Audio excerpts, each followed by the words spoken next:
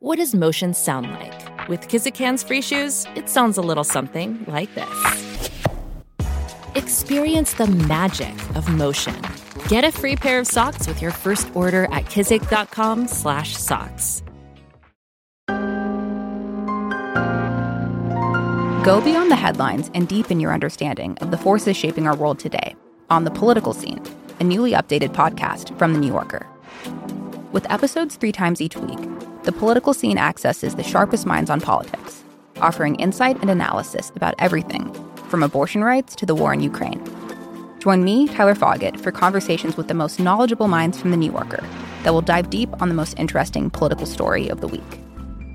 Then, Susan Glasser, Jane Mayer, and Evan Osnos gather to hash out what's happening in Washington, D.C., with an insider's understanding of the high stakes at this perilous moment for American democracy.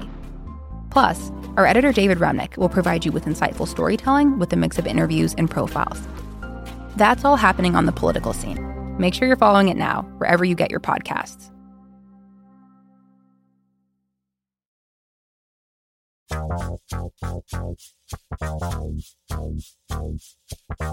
I'm Jason Kander. And I'm Ravi Gupta. And this is Majority 54, the podcast for meaningful conversations that change minds, change votes, and win elections. A couple of things real quick. Toward the end of this episode, we've got 2 things. One, we have a conversation with Deshante Parks about civic engagement that you're going to want to really listen to. It's a pretty interesting conversation. But then the other thing is, listen all the way to the end of the show because there's a special important announcement at the end of this show about the future of Majority 54. Now, with that said, Ravi, you have some interesting stuff to share. I promise this is unrelated to the announcement we have at the end of the episode, because once you get to that announcement and you listen to what I'm about to say, I could see how one could think they're related, but they're not. But yeah, so I, this weekend, went into the mountains of Costa Rica and did psilocybin, which is mushrooms. And I did like a critical, what they call like an ego dissolving dose. And as background, like you, I think, like I don't do drugs. Traditionally, I grew up around a lot of drugs as a kid. Everybody around me, like all the other teenagers in my neighborhood, including my brother, like everybody did lots and lots of drugs, including mushrooms and LSD and all the other stuff. And I always just made a choice as a kid that I just didn't do it. And I think that was a good choice. I lost a lot of friends to drugs. But over time, I've become convinced that this substance is really powerful and positive in many ways. Like, you know, Johns Hopkins, NYU, and many other institutions have been looking into like what these substances could do for people who are dealing with things like PTSD or trauma, et cetera. But also, I think their terminology is people who are like well people who are not necessarily like trying to solve for something clinically diagnosed, but just want to explore certain things. And so long wind up to say I did it. And there are people who this is for. And I think there are some people who it's not for. I am definitely one of the people who this is for. Really? I will be doing it again. You texted me afterwards. You said it was awesome. Lots of takeaways. Lots of takeaways. I think some of this stuff is I think Michael Pollan, the science writer who I love, who wrote a whole book about this stuff called How to Change Your Mind, which is brilliant. He said that sometimes in talking about it, language escapes you and you sound like you're just spitting platitudes. But he was like, sometimes the cliche has meaning. Like it's almost like sometimes like using this stuff, there's certain things that are now cliche and have lost meaning, but are still really important that you almost like bring a renewed meaning to. And I definitely get what he meant by that now. But like my experience was, you know, I put on eye shades for most of the time. So it was more like an internal experience. And I had this guide who's like an expert on how to take you through this kind of stuff. And yes, like when I had the eye shades off and stuff like that, there were like visual things like that. I was like overlooking a valley in Costa Rica where like the trees were breathing. And at one point, the whole valley, this is like, you know, totally green turns to autumn, which was really interesting. But the biggest part of the whole experience was putting these things on, and it was a very windy day, uncharacteristically windy day. And the wind, I kept like having these memories, things involving my dad and stuff like that. And the memories would come, and I'd really want to sit with these memories. But then the wind would blow the memories away. And at a certain point, I'm like having a conversation with the wind, because like you just have it kind of dissolves your ego. If you look at the science, like there's this thing called the default mode network, which is basically where your ego sits in your brain. And what psilocybin does is temporarily suppresses that. so that you just don't have an ego. So one of the byproducts of that is you could talk to yourself, but you don't really know it's yourself. It's very strange. So I'm talking to the wind at a certain point, and I asked the wind, I'm like, basically like, hey, like, I'm trying to negotiate with it to stop wiping away my memories that I'm trying to sit with. And at a certain point, the wind is like, I am you. And I started to have this conversation with the wind, and for a whole period of time, like this whole idea that I was the wind was like 30 minutes of stuff and exploration. It was really interesting. But like the coolest part of it was I came in wanting to test myself at various phases of it with petty things that I knew I know are petty about myself. And so as I sort of descend into the state, I would be like thinking about things that are petty and to test, like, do I care about this thing? And at a certain point, it's amazing. You're just like, I don't care. And I think one of the many lasting effects afterwards is those things are all but gone, at least now a couple of days later. They don't bother me at all. It's very strange. But it's a very powerful substance. Obviously, it's not for everybody. There's a lot of reading that I did to even make this decision in the first place. And I know it can sound silly and all that, but it was a very profound experience. And I didn't have any of these scary realizations or anything like that, although that's always possible for people. It was just like a profoundly positive experience, and one that I certainly will do again. And I credit a lot of people who are science writers like Michael Pollan, who had the courage to write about this in a sober way. And it definitely convinced me to take the leap. So it was really cool. Well, did you come out of all of this with the same level of passion about the Bills that you entered it with? It's so funny. Shout out to Supriya. I had this conversation, Supriya, if you're listening, and she said, she's a very lovely lady in my life who lives in London. That's kind of an announcement right there. You saying her name on the air. That's a big step for y'all. Yeah, it's an announcement. It is a big announcement. She says to me, there are two things that you're going to come out of this experience with. One is, she said, one is you're going to move from New York, which is something I've always played around with in my head. I'm always moving from New York in my head. It's part of the reason why I'm here. And she was like, two, that you're going to no longer care about the Bills. So I played a joke on her and called her afterwards and claimed I didn't care about the Bills. And it didn't last very long. But I did the next day while the Bills were falling apart. Yeah, I was going to say, because you texted me about the Bills the day after you did mushrooms. Yeah. So I literally went to the beach and took a notepad, a journal, and started journaling and basically reminding myself of all the things that I like, the ego dissolving and all that, and just left the game. I didn't watch the second half until the very end and was just like, all right, I'm committed to this. And she watched it for me. She actually FaceTimed from London and showed me the end of the game because I couldn't get the game after that. I couldn't get on it. But shout out to her for infinite patience. She's now as much of a Bills fan as I am. So that's impressive. With that, we're going to get into the normal stuff here in a moment. We're going to talk trash. We're going to do news of the week.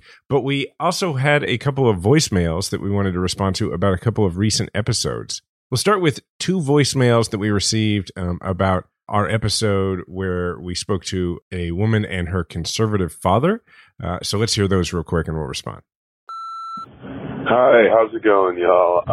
My name is Frank, calling from Connecticut, and I just listened to the episode, Conservative Dad and His Liberal Daughter.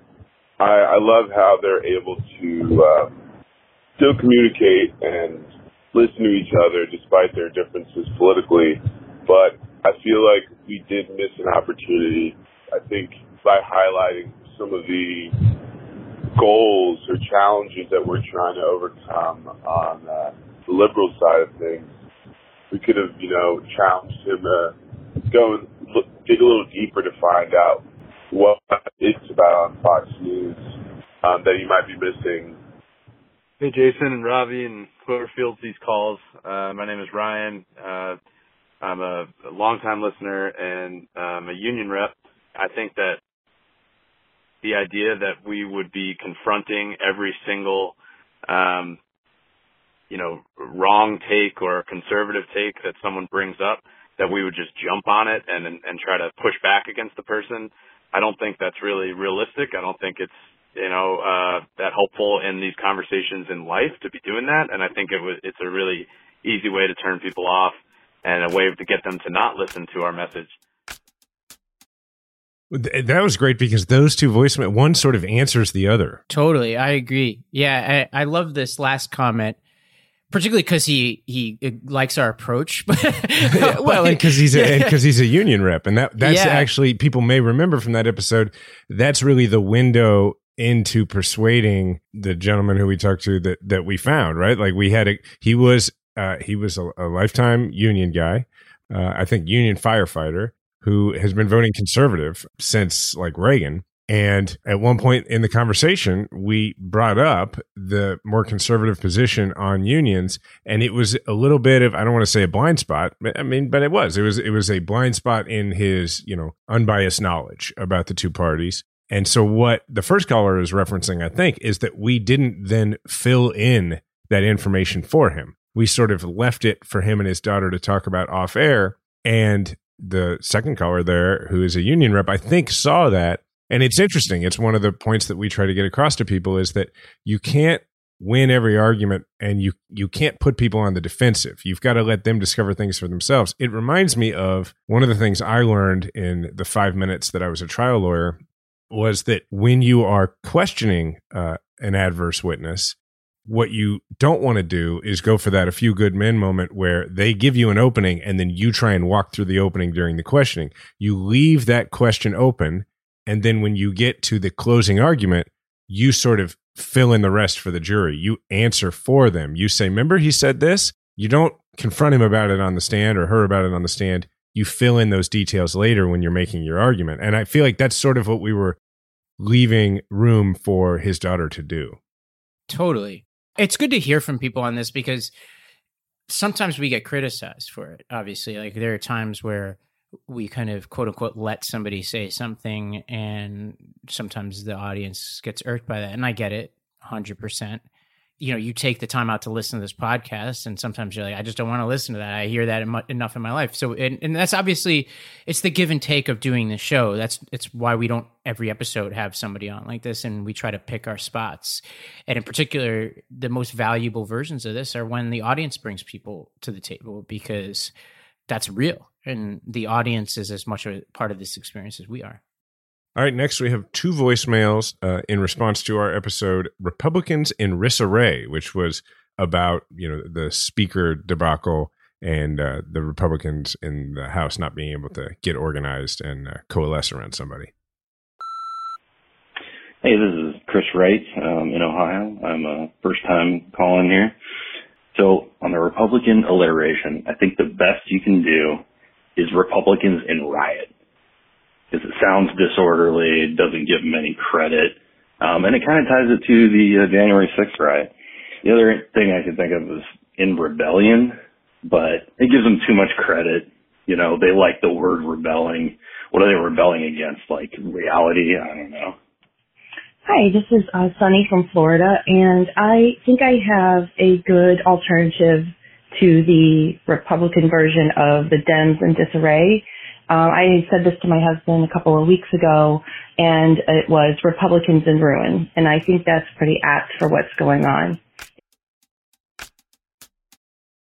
I like it. I like Republicans. To me, it would be a Republican riot. Yeah. And then I like Republicans in ruin. That's pretty good. It's pretty good. With that said, let's talk some trash. So I want to criticize a gathering today and just talk trash about this gathering, which is Davos, right? This is the World Economic Forum. It's been a thing going on for a while where like elite, mostly rich people and global leaders, sometimes political leaders, gather together to talk about the future and the past and all this kind of stuff. And they are like comically wrong often about where things are heading in the future. They basically missed like every major crisis we've had over the past 20 years, but they're kind of the chin stroking, like elder statesmen who claim to know everything. So I think this is an area where we can sort of find common ground with certain conservative critics of this, but I think it's all summed up in a tweet from Dan Pfeiffer, who posted an image of Paul Ryan, Anthony Scaramucci, and Kirsten Sinema all standing together. And Pfeiffer wrote, and this is at Davos, and Pfeiffer wrote, This is an AI generated image designed to trigger as many people as possible, which really made me laugh. Well, the thing is like, I get that it because I've certainly been around these back patting events where people come together and they, talk about how wonderful they are. And then they talk about these big ideas, but really they're all just sort of there promoting themselves. But you also sent this article, written by this guy who has participated in it for several years, and he's rattling off all sorts of things that he claims have come from it, that all these trees that have been planted, all these emissions changes that have made, all these companies that have pledged to do things. So I guess my thing is like, it is easy to make fun of something where Paul Ryan and Kirsten Sinema and Anthony Scaramucci are. I mean, it almost feels in a way like that picture makes you feel like it's like Politicon, right? But at the same time, I can see in theory why getting really powerful people together to at least in theory talk about how to use their platform to promote things that better the world. I can see why that is theoretically a good idea. But part of me is like, why do we need Davos? Like, why don't we just use the UN? I used to work at the UN. There's plenty of places around that. And like, at least the UN to me is a semi-representative body. But I don't want to get into like whether Davos is good or not. I just think that there's something about the fact that Scaramucci and Paul Ryan continue to have careers that to me is an indictment of like Davos. All I need to know about Davos is that those guys are there, and that Sinema, who has a job that we elect her and pay her to do, somehow is in Europe. Like, what is she doing there? We got a debt. We're going to talk about the debt ceiling. We got all these things going on. Is she like, maybe this is hopeful. This is a moment for hope because maybe she's building her private equity career. I think that's exactly what she's doing. I think she's doing the same thing there that Paul Ryan and Anthony Scaramucci, Mooch are doing, which is because at the center, I guess, of Davos is, and because you make a good point, what distinguishes it from like a UN gathering is it is mostly private actors coming together saying, well, we are world beaters. Right. we are not world leaders, but we functionally are. Why don't we just solve these problems? Which I guess, again, I think is a good aspiration, but it is also, I suppose, comes with a bit of hubris and probably some self-serving actors. Yeah. And so I think she is there in her future private equity role, as she gets market corrected quickly by Ruben Gallego out of the Senate. The Trump world really hates this gathering. Trump, part of his globalist critique, Bannon's globalist critique, is in part because of gatherings like this. Obviously, there's a not so subtle tinge of anti-Semitism around all that. Elon Musk, of course, weighed in with a tweet claiming he declined an invitation to Davos, because there's no story that can't involve Elon Musk. Right. And he's the opposite of the experience I described before, the ego dissolving. He's like as if your ego dissolved and then latched onto everything else. Almost like, like mud that you just can't get out of your house after like a muddy, rainy day. Like it's just everywhere. And so he claims that he was invited, but he decided not to go because it was boring. And then the Davos organizers were like, yeah, you weren't invited. And it's just amazing. It's just like every story is an echo of the same thing, which is his ego latching onto something and him lying about something that's easily falsifiable. So I know this could have been an episode without Elon, but I just felt like I had to mention that. Fair enough. So Jason, never have I been more in need of athletic greens than right now. So I've been working on my tennis here in Costa Rica, very accessible anecdote. And I have this tennis coach, this woman named Camila, who's amazing. She was the number one tennis player in Chile and now runs tennis camp here. And she learned tennis in the military, which means I learned tennis using military tactics, which means for 2 hours every day, I run around while she shouts at me, and I am a physical disaster. Athletic Greens, if you are listening, I need you to take the Athletic Greens jet and bring it here to Costa Rica because I need a resupply pronto before I fall apart. I'm going to have to start mixing up my own Athletic Greens in the mountains of Costa Rica here, and Lord knows I may get the dosage wrong. Sounds kind of like you have been, to be honest. Yes. All right. To make it easy, Athletic Greens is going to give you a free 1-year supply of immune-supporting vitamin D and 5 free travel packs with your first purchase. All you have to do is visit athleticgreens.com/majority. Again, that's athleticgreens.com/majority to take ownership over your health and pick up the ultimate daily nutritional insurance. This show is sponsored by BetterHelp. One of the things about going through life as me is that it gives you the opportunity to talk to a lot of people about therapy. Because when you write a book where you spend most of the third act in your therapist's office, people rightfully feel like you're a pretty safe place to talk about therapy. And so I just wanted to say that I'm very grateful for that. I just yesterday, I was hanging out with a friend and we talked about what they've learned in therapy. And I tend to learn from other people's therapy when they tell me about it. And so this is just my way of saying, if you have never tried therapy, or if you have, but you've been sort of lax about it lately, this is another way to get back into it, is BetterHelp. So if you want to live a more empowered life, therapy can get you there. Visit betterhelp.com/M54 today to get 10% off your first month. That's BetterHelp, HELP.com/M54. Let's talk about some news. Let's just set people up for this debt ceiling fight, right? So Treasury Secretary Janet Yellen warned last week that the United States will reach its existing borrowing cap of $31.4 trillion on Thursday. As background, the debt limit is a cap on the total amount of money that the federal government is authorized to borrow to fulfill its obligations. And because the U.S. runs budget deficits, it spends more than it brings in. It has to borrow a lot of money. And once the U.S. hits the cap, this episode's airing on Thursday, the very day it's supposed to hit its cap, Treasury can use, quote, extraordinary measures. And those extraordinary measures include things like suspending some investments, exchanging different types of debts, making hard choices about who to pay and not to pay. And all of those options could be exhausted by June. So like hitting the limit isn't like the catastrophic moment. It's when all of these extraordinary measures are exhausted. And Yellen said June is about when things get real. And at that point, the U.S.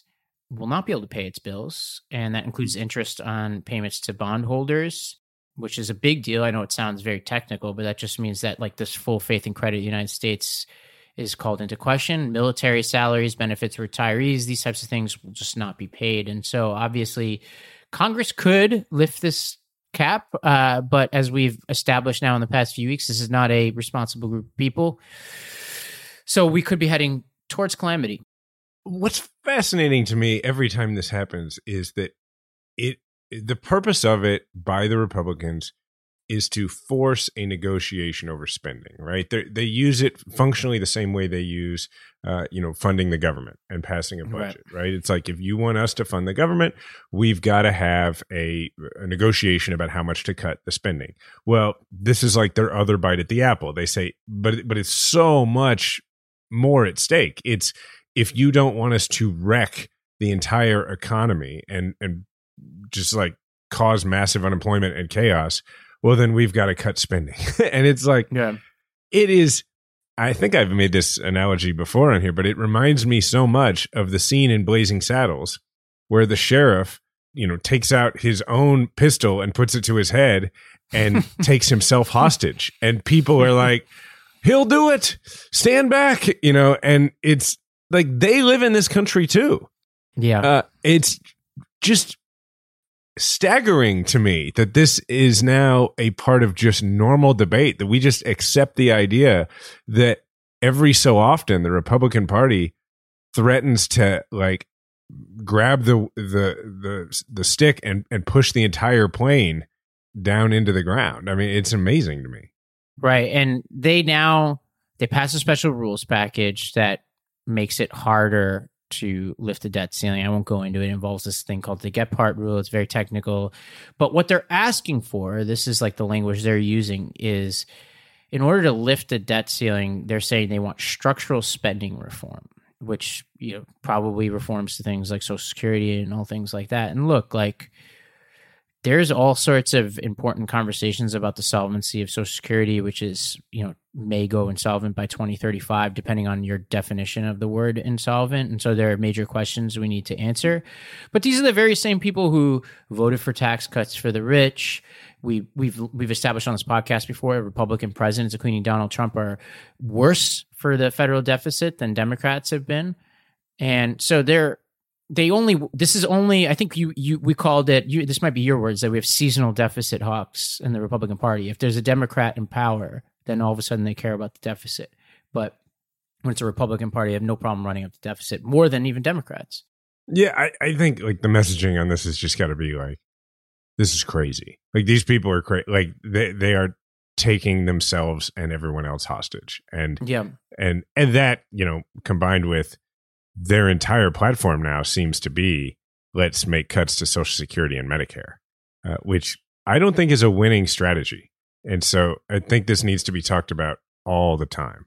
We shouldn't talk about it as the debt ceiling because people don't know about that. The debt ceiling doesn't play a role in their lives on a daily basis.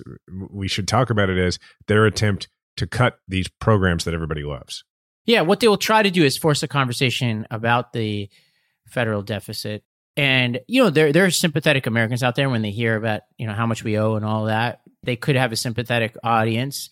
And I think it's important to remind people that they're more responsible for that than anybody else. And this is not how you have that conversation. You don't do it under duress, and you don't play a game of chicken with the full faith and credit reputation in the United States. And so I think there's that, obviously, but it's important probably to end this segment just talking about what happens in June. What are the options? So one is the U.S. could prioritize certain payments over others. So paying bondholders, for example, which obviously would be very politically hard to pull off. The U.S. could default on its debt, which would rattle markets. The Federal Reserve could step in and buy some treasury bonds. That could be tough. There are things that have happened traditionally. There's the 14th Amendment, which says that the validity of the U.S. debt shall not be questioned. And Obama's own lawyers disagreed over the meaning of that. So that's never been tested. Obama himself wrote about how they played around with an idea of minting a $1 trillion coin to pay off some of the debt.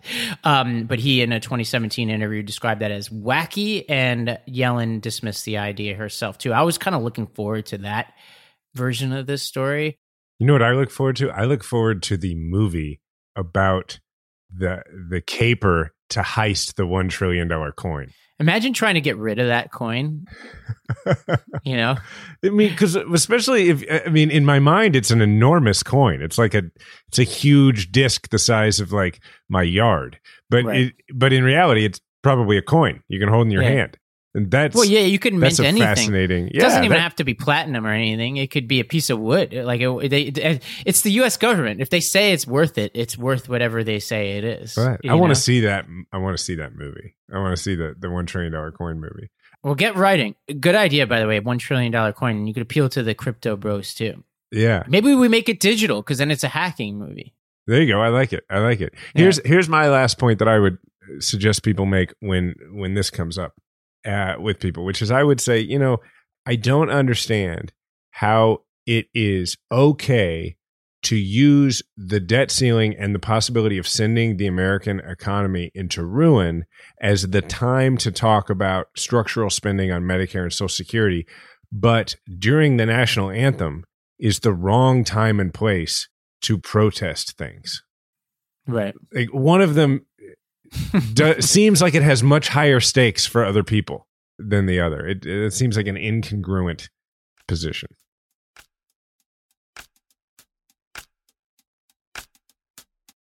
Well, one trivial thing to end on here. I don't think we have to spend too much time on this, but I felt like we have to mention this gas stove debate. A study was published as a meta-analysis, 27 papers that showed that 12.7% of childhood asthma in the U.S. is attributable to gas stoves and ovens.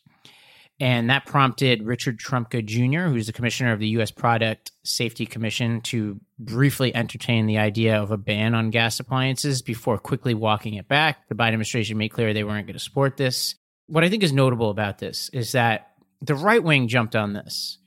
and Fox News and the National Review and all over the place. They have like, an anguished restaurateur talking about what they would do if they couldn't have gas stoves. And Ron DeSantis is tweeting, like a "don't tread on me" iteration of just like, don't, come to my gas stove and all this. And so I mention all this to say there was no controversy.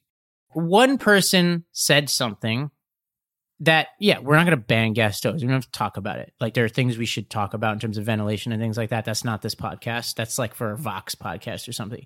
But what I find interesting about this, and what I want our listeners to get practiced at doing, is talking about how the right is only satisfied if their people are in a constant state of anxiety. And I would just assign them some reading I used to give to some of the younger kids in my schools, which is A Boy Who Cried Wolf, because that's all they want. They want their people anxious and fearful all the time. And this is such a perfect example of it. It's bullshit. Like, it's just totally bullshit. And they just want their people worried all the time. If I was even a conservative and an audience member of this, I would be offended. Like, it offends their own audience's intelligence. The Cried Wolf thing is a perfect example and like a great, highly accessible societal reference, a cultural reference that we should use more, because this is literally one member of the oversight board that would look at this kind of thing said, maybe this is something we should do. And then the chairman of it was like, we're not doing that. And then the president was like, we're not doing that. But people were like, oh, one member of this oversight agency, this appointed person that I had never even heard of the agency until this controversy. One member said something, and the Republicans acted like Biden mentioned it in the State of the Union. And it absolutely, that is what they do. They cry wolf. I think people should use that reference. Yeah, they did this around banning meat. I can't exactly remember the scenario. They do this all the time. And like, look, the role of the conservatives is supposed to be to criticize government overreach. Emphasis on supposed to be. But like, as we know from DeSantis in Florida and just the entirety of the Trump administration, they are not wearing a white shirt on this. But like, in a world where they're supposed to play that role, and I look at, these bow tie wearing writers at the National Review and things like that, you just can't take them seriously.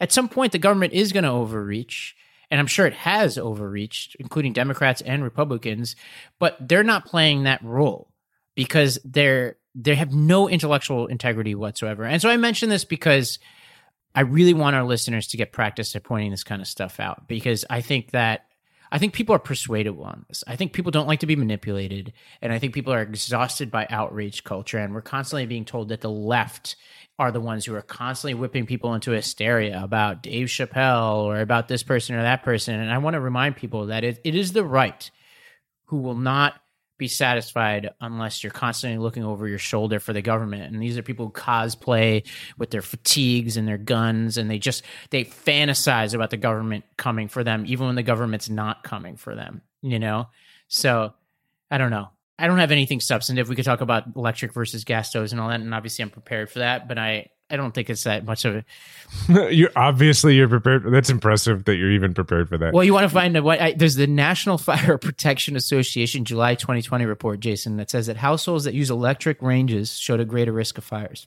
That right there is why I could not do this show without you, because there's no chance that I would have that information available. Shout out to Emily Oster, who's an economist who has a Substack. She actually went through this report and was like, yeah, there's something to it, but they overstate it on the gas stove stuff. It's mostly about ventilation, actually. And there's an interesting wrinkle in the data around so much of this is coming from people who use gas stoves to heat their houses, which is, lower income, more common in lower income places. But you actually can learn something from this. There's a nuanced discussion around stoves, which obviously the National Review is not having right now.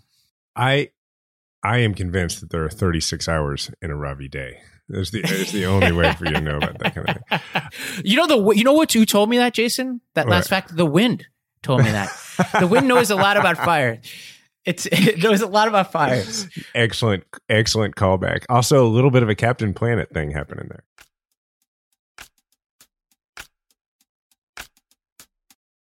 All right. So for Grab and Or, talk to us about a Wisconsin Supreme Court seat. We've had Ben Wickler on here before talking about Wisconsin, great state party chair.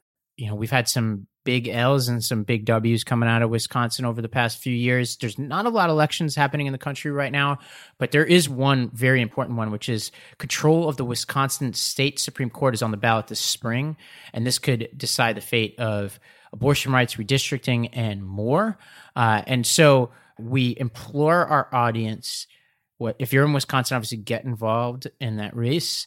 But if you're not, now would be a good time to go and donate to the Wisconsin State Party. And I think what we'll try to find in our show notes, we'll try to link to, and Jason, maybe in your Twitter and mine, we could find a link to the actual candidates involved here and see if we can get the money directly to the candidates. But this is a critical seat. And if you remember, in one of those, like, I think it might have been 2017, we lost one of these seats even in a year when we were kicking ass elsewhere, and it cost us dearly in the years to come. And so let's throw our energy behind this race, because there's not a whole lot happening, and this is one of those critical races in an out-year election where if our enthusiasm isn't there, it could slip past us. Right on. And there's a lot of you right now listening to this going, it makes me sick because I don't like it when, judicial offices are elected. We don't either. We don't think that, Supreme Court seats should be elected, but in some places they are. And, that means we gotta win them. Well, I wish we could have a referendum on this Supreme Court. I would take it over what we have right now. So yeah, it is that's a good point. For another day. Yeah, another day we could debate the merits. I don't love judicial elections either, but I also don't love, this geriatric right-wing lunatic circus that we have going on at the Supreme Court level either. Fair point. Either way, give these candidates some money. We'll go to our Twitter and we'll show you how. You may or may not be able to hear from my voice that I've got a bit of a cold or something. And when Diana or I get to that point where we're really coughing, the person in that position oftentimes ends up having to go out to sleep on the couch because they have to be in a spot where they can sit up while they sleep. And if you're in the position in this house where we have a Helix mattress of having to leave the bedroom to sleep anywhere else, it just makes everything so much worse. It's such a good reason to hydrate, to wash your hands, to do all these things for me so that I can continue to sleep on my Helix mattress where all of my great sleep comes from. And frankly, where a lot of my not getting sick energy comes from all the great sleep that I get. Helix is offering up to $200 off all mattress orders and 2 free pillows for our listeners. Go to helixsleep.com/majority54. With Helix, better sleep starts now. All right, I mentioned last time on the podcast that I was actually about to sign up for them because I was so compelled by what they were offering. And since then, I've now signed up for Rocket Money. And this is just an absolutely mind-blowingly awesome personal finance app. It used to be called Truebill. It's a personal finance app that finds and cancels your unwanted subscriptions, monitors your spending, and helps you lower your bills all in one place. Your mind could be blown at just how much frivolous stuff that you've signed up for that you might not even notice because maybe it was on this credit card that you haven't, thought you've used in a while, or it's getting debited straight out from your bank account, or it's rolled up in a couple other different ways that you didn't notice before. But they don't just stop there. They help you monitor your spending and set goals. And so it's a really useful tool even after you've unsubscribed from the stuff that you need to unsubscribe from. So stop throwing your money away, cancel unwanted subscriptions, and manage your expenses the easy way by going to rocketmoney.com/M54. That's rocketmoney.com/M54. rocketmoney.com/M54.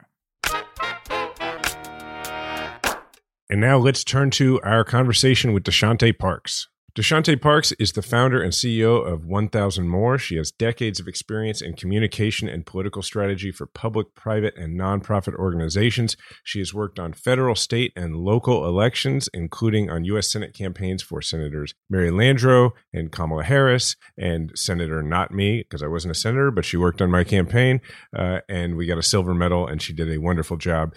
She completed a Master of Public Policy degree at the Harvard Kennedy School, which I've heard of. I heard it's good, and has contributed to several published works about the roots of propaganda in America and combating misinformation. Deshante, good to see you. Great to have you with us. Thanks for having me. Well, so many of the listeners to our podcast are super civically involved people. You've done a lot of work to just give us a window into what American civic participation looks like right now and maybe where it's heading. Can you give us just top line observations about how Americans are participating in civic life today compared to where they were and maybe what the future holds?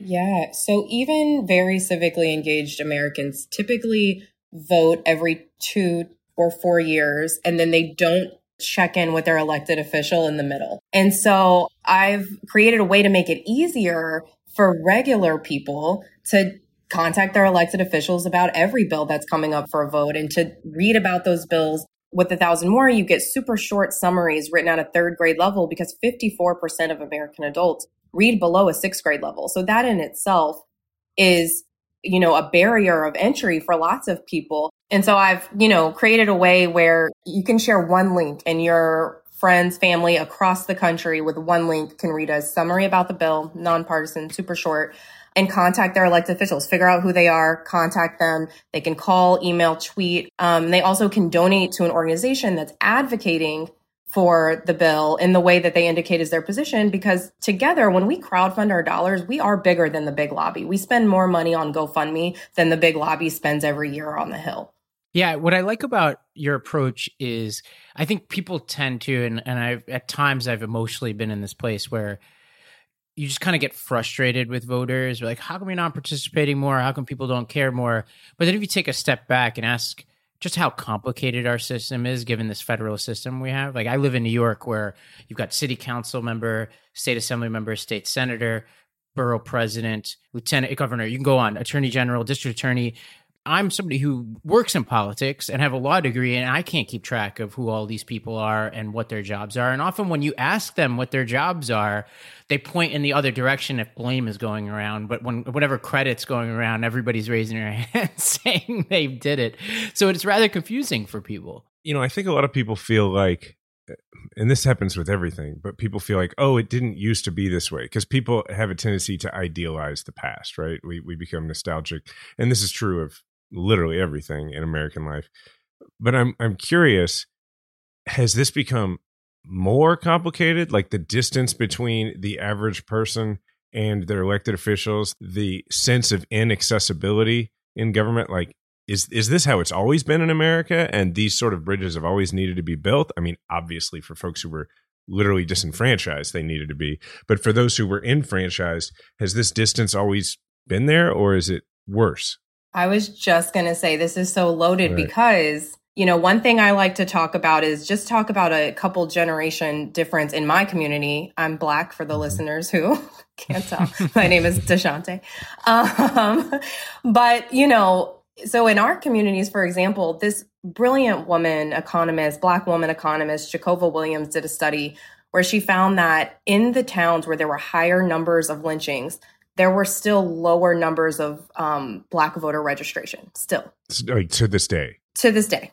And so that tells us that generationally, these things take time. And Jason, you know this, like when you're on a campaign, you have to touch voters 3 times before you're sure that you're going to get their vote. And so we're talking about 2 very different Americas. So for the people who literally a couple generations ago, and so my grandmother's generation, my grandmother picked cotton in Shreveport, Louisiana until she was 10 years old.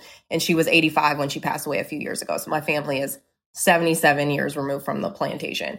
For her, it got much easier in her lifetime. And then you have, I'm her granddaughter, and I was raised being told, like, politics is important. It's a very powerful mechanism in our country. And that's why I got involved in civic engagement. I understand that.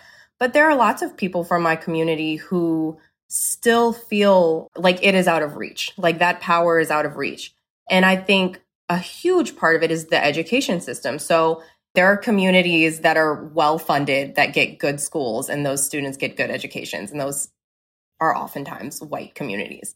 And then there are other communities, Black and Latino and other, brown communities that are underfunded, and those students aren't getting as good of an education. So if you're not getting a good education and a good civic education, then it is very easy to, 1, not even know that you have this power, and 2, feel like I'm not even smart enough to make those decisions for my own community. And that's one thing that I try to encourage people all the time, to just trust themselves. I think we do know what's best for our communities. And that's why, after people read a little bit about the bill in the app, we actually provide a script. Because sometimes it's as simple as, especially if people are like first generation Americans or just came here and they feel like their English isn't very good, they're like, they're not going to listen to me. They're not going to take me seriously, but they will, because you are a constituent. And so we provide a little script to just help prompt the conversation. I think what you were saying a minute ago about, writing this stuff at a third grade level, it's so important and nobody ever talks about it. It reminds me actually of, and you may remember this, of a day on the campaign trail where you were staffing me.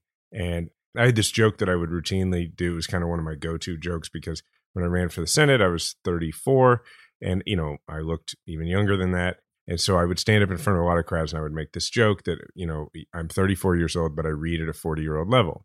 And I had been making this joke at a lot of campaign stops. And then one day you and I were actually about to I was about to stand up and address a group of leaders in a part of Kansas City that was not well served, that, were educated in schools just like what you described, that they were older gentlemen who grew up in segregated schools, and they were leaders in their community and they were doing great things in their community, and they had a lot of power and influence in their community. So I didn't even think twice about getting up and making that exact same joke to start out my remarks.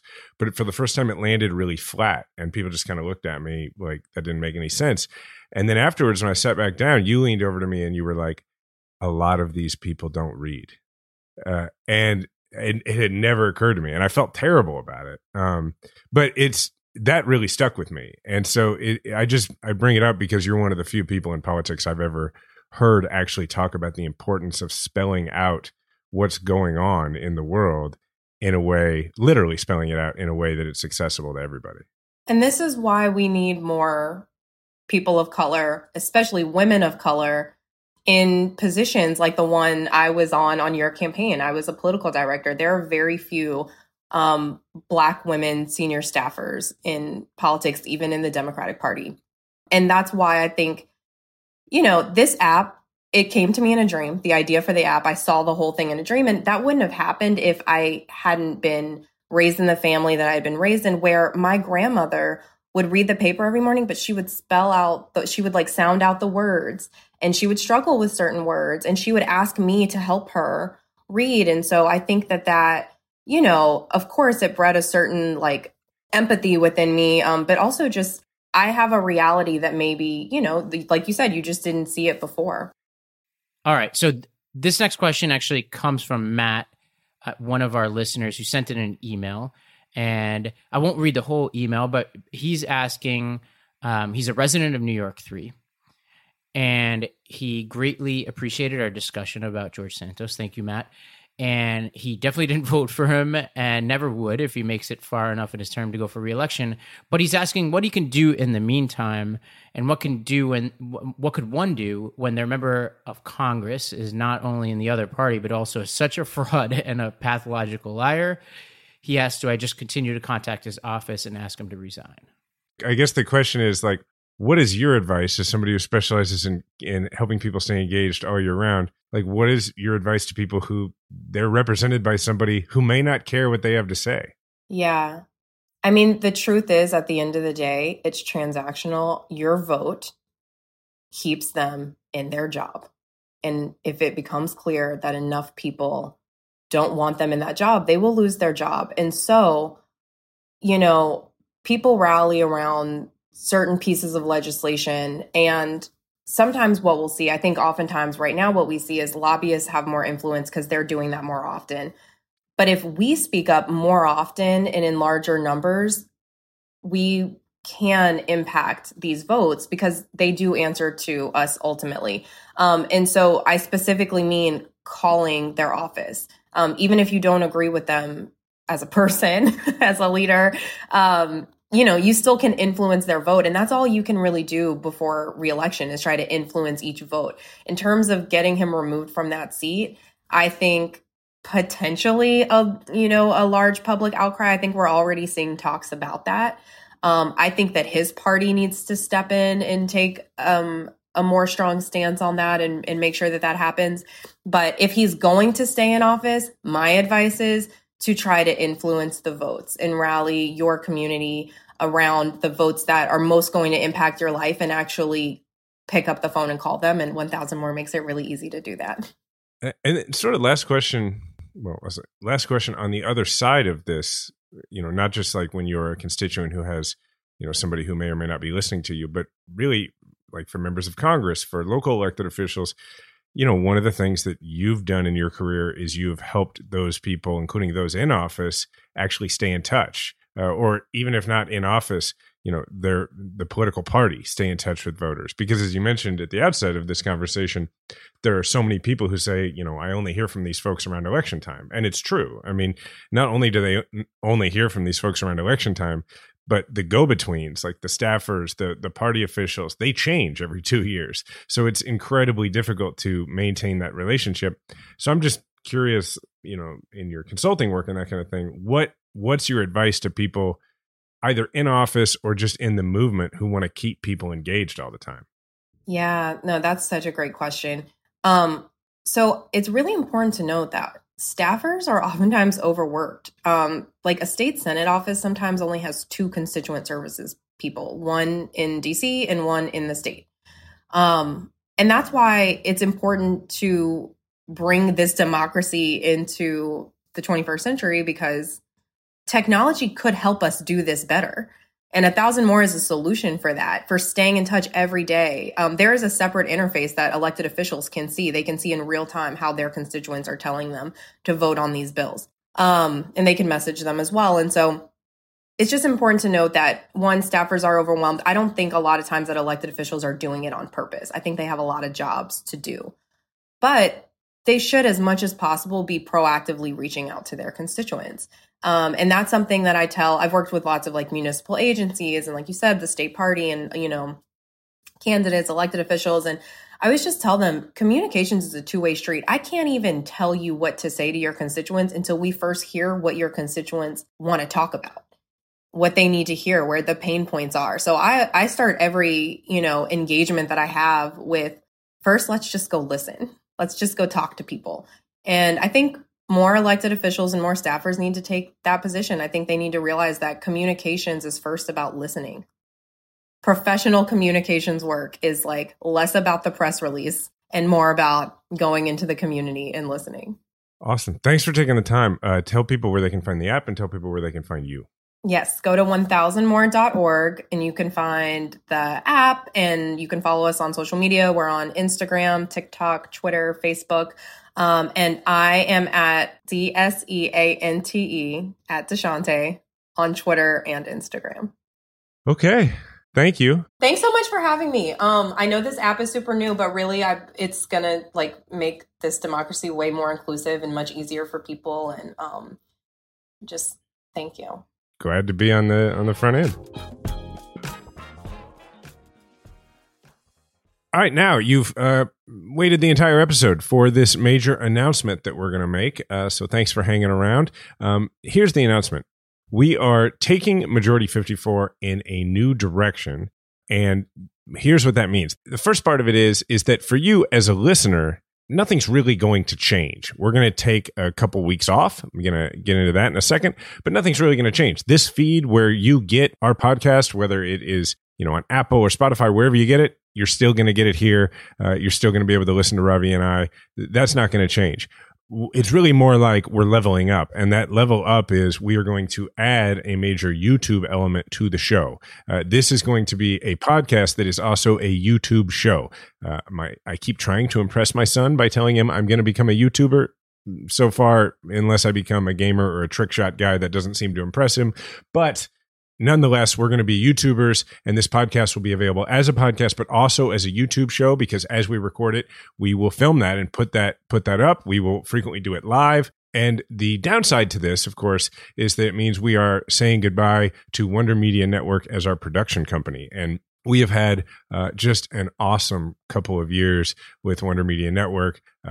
Grace and Edie and Adesua and Sarah and the rest of the team have been outstanding, and we're still going to be talking about their shows, and we're still going to be working with them on some things. But We will be leaving them as our production company, but for you, the listener, nothing changes other than you're going to also see us on YouTube. Now, we are going to take a break for 2 or 3 weeks here because Ravi and I, frankly, we have to go to YouTube school. We have to sort of figure out what this looks like and get ready to launch it. But you're still going to be able to find us where you've always found us. I have to get my Botox injection, and what do they do? I'm just kidding. I don't even know. Yeah, what do we do? I need to do like some of that tanning spray, but that's the announcement. So we're going to take a brief hiatus, like 3 weeks or so, give or take a week or two, and then you'll hear from us here again on this exact same feed. Ravi, any final words about that? I think I just want to shout out the team at Wonder. Looking forward to working with them in a new capacity. We'll talk probably more about that over time, but there's like plenty of opportunities for us to continue that relationship, and the team has been so amazing. And just grateful to our audience for getting us this far. And part of the reason why we're doing this is you and I talked about almost like renewing our vows, like to, in some ways, like mixing it up in a new medium pushes us to be a little bit more creative and break the mold of how we've been doing things. And actually, worth mentioning, our audience knows a lot about this kind of stuff. So if you have ideas about how we can use the YouTube platform, like what are you looking for that could be potentially tackled over a visual medium, right? Like something that we wouldn't be able to do through traditional podcasting. Let us know. We'd be happy to consider it. All right. We will talk to you in a few weeks. Until then, as always, I'm at Jason Kander on Instagram and Twitter. Ravi is at Ravi M. Gupta on Twitter and Instagram. The show is at Majority54 on Twitter. Remember, we all have a platform. Make sure to use yours today. Majority 54 is a Wonder Media Network production. It's produced by Grace Lynch, Edie Allard, Adesua Agbanile, and Sarah Schleid. Theme music provided by Kemet Coleman, and special thanks to Diana Kander.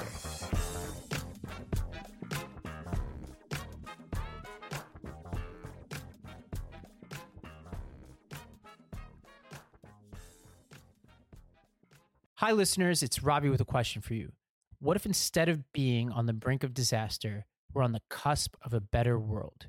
For that answer, I recommend listening to the What Could Go Right podcast. Each week, Progress Network founders Zachary Karabell and executive director Emma Varvaloucas dive into the biggest news and most pressing topics of our time, from elections to climate change, and make the case for a brighter future with guests like Harvard professor Arthur C. Brooks and California State Senator Robert Hertzberg. Progress is on the way. Find out on What Could Go Right, available wherever you get your podcasts.